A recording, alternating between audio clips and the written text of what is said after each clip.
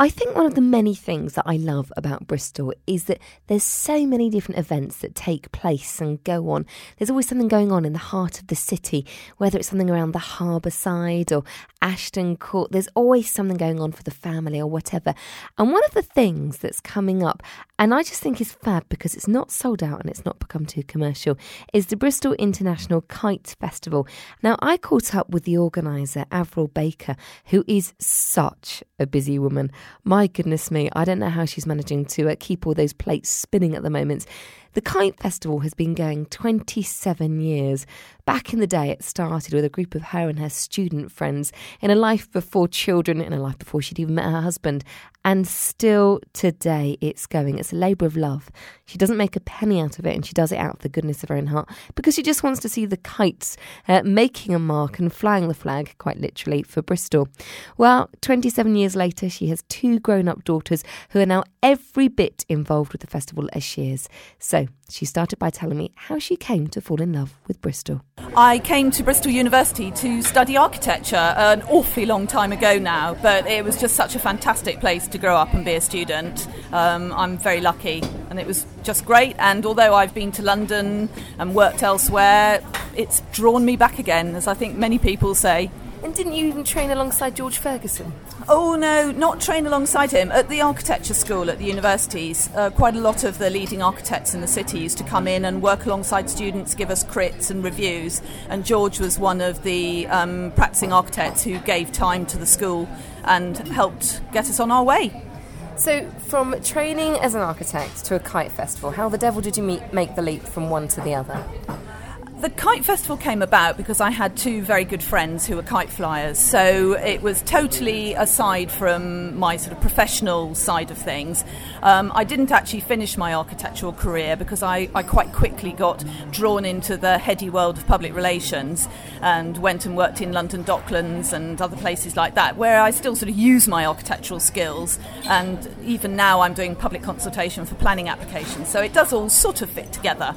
But back to the Kite Festival, I had 2 friends and we did a display for the council and got paid a small amount, and then we sat down afterwards and said, hey, you know, Bristol's such a fantastic place to fly kites. You've got Ashton Court and the Downs, and it's not far down to the sea. And we thought, why don't we try putting a kite festival on with the money we'd earned from the council display?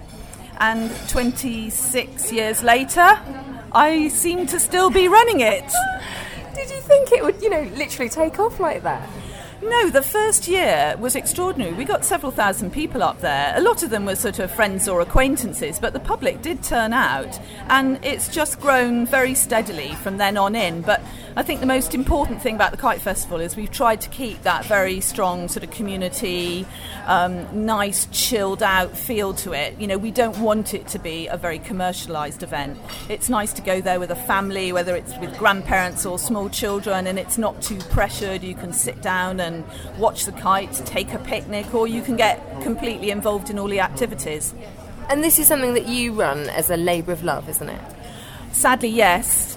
I'm still running it as a volunteer, and a lot of the people who work alongside me, because it's not just myself, my poor family get dragged into it, but some of the other people who help out are local kite flyers, and we're all volunteers. Now, I'm guessing 27 years ago, Avril, you didn't have little ones, or your children just a spark in the eye then. How did it work out managing family life amongst all these many things? When I first started out, I didn't have children. I wasn't even married. But in the sort of early years of the Kite Festival, children came along. My eldest is now 21 and my other daughter is 18. So they've grown up with the festival around them.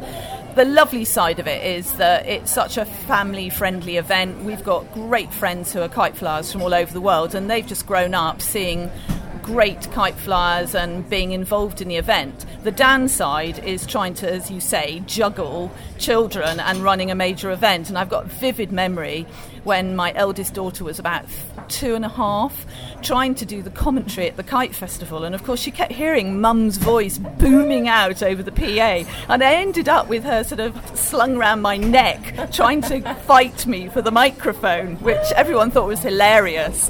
But No, I think just because everyone's so supportive at the event, the girls have just sort of got stuck in really, and they just love it, and now they're helping me organise it. I think with my first child, I went back a week after I'd had her because I was self-employed, running my own PR agency, so it was easier really just to go back and keep work ticking over. And, you know, I didn't really want to be out of things for 6 months because you feel everything moves on and you might miss out on opportunities and you've built up work with clients, etc. But it is hard juggling it. And, you know, in a way you also miss out because there's all the other friends that you've made at antenatal who've all got 6 months to a year off to enjoy extra time with their children, and you're trying to shoehorn it in at 7 in the morning and 5:30 in the afternoon when you're picking them up or dropping them off from childminders, nannies, preschool, all the rest of it. You know, I wouldn't do it any other way, but it is an extra challenge. I mean, if you had your time again, would you prefer to have had a Monday to Friday 9 to 5, or were you quite happy in its own way to have had the quirks of running your own business? I think for my own way I work, I'm very happy not doing 9 till 5. I think the danger if you're self-employed is that you end up working 7 days a week, and sometimes you get up early in the morning or you work late at night, and you would never do that in the same way if you were employed. So I think you work jolly hard if you're self-employed, but it suits me and it suits my lifestyle, and I have been able to fit things around school parents' evenings, going to the odd assembly, the Christmas concert, things like that, which I think it's very hard when you're employed and you've got 2 children, perhaps one in one school and one in the other, and you're asking your boss if that vital week before Christmas you can take 2 mornings off in the same week because their carol concerts are on different days. So, you know, I think people are getting better at accommodating working parents, but you still have to do the juggling. And do you think it's moulded your girls and the way in which they've grown up? I mean, they're both young adults now themselves. I think it's important for them that they understand the world of work, and certainly because I was in public relations, they used to come along to various things I was doing when it was appropriate, and I think they really do appreciate what goes into the working day. So I'm proud that I've worked and that my children have that same work ethic. You know, they've always tried to get holiday jobs. They've always been keen to get involved in things. They don't think it just all arrives on a silver plate for them. So I'm pleased in that sense. I think it's been good for them. And so something even, you know, that's very weather dependent, do you manage to do it come rain or shine? I'm desperately holding on to a wooden table here. In 26 years, we've never had a complete washout. We did look at dates quite carefully, and often end of August, beginning of September is, you know, better weather sometimes than August or July. We've had the odd rainy day. Kite flyers are very resilient, and kites are a lot more weather friendly than hot air balloons. We can fly kites in very light winds, and then you can fly some of the more high performance kites in strong winds. So we can usually put on a display of some sort or other. The only time we can't fly is in a thunderstorm, because that's not safe. The other thing is that as well as the kites in the sky, the kites themselves are beautiful when you look at some of them close to. The artistry and craftsmanship of some of the sort of arty-farty kites is lovely. And we also have ground-based air sculptures, forests of banners, a wind orchestra, which is individual harps and pipes and hummers that are played by the wind. So there's also lots happening on the ground as well as in the sky. And didn't you set out to make a world record? Was that last year? The last festival was in 2011, and we did try and set an official Guinness World Record with this enormous manta ray kite that's owned by the Al Fazi family from Kuwait. We managed to get the kite airborne, but it was really gusty wind that day, and unfortunately it got ripped in the process, and they spent all night stitching it back together, but the wind was equally gusty the next day, so it flew, but it didn't make the record. It has to fly for 20 minutes without touching the ground. But this year we've got their other kite, which is still the official world record holder, which is a sort of 3-dimensional Kuwaiti flag that fills up with air, a bit like a sort of huge pillow. And that is the size of an Olympic swimming pool. And it's fantastic. It last flew in Bristol in 2007. And that will be weather dependent, flying as the finale both days. So at what point does that stop becoming a kite and starts to become a hot air balloon or something like that? I mean, it sounds enormous. It is enormous. The definition of a kite is it has to be tethered, so it doesn't, leave its tether point. And we have a large vehicle, usually the estate tractor, holding it down, and we've got anchor vehicles on either side to give it stability. But it is awesome, absolutely incredible. And when we flew it back in 2007, we actually partially deflated it, and people were allowed to walk inside it. So it was like a sort of a fantastic art installation.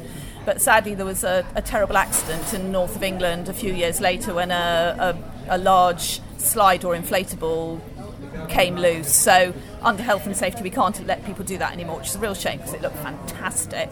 But it is a very impressive beast when it's flying.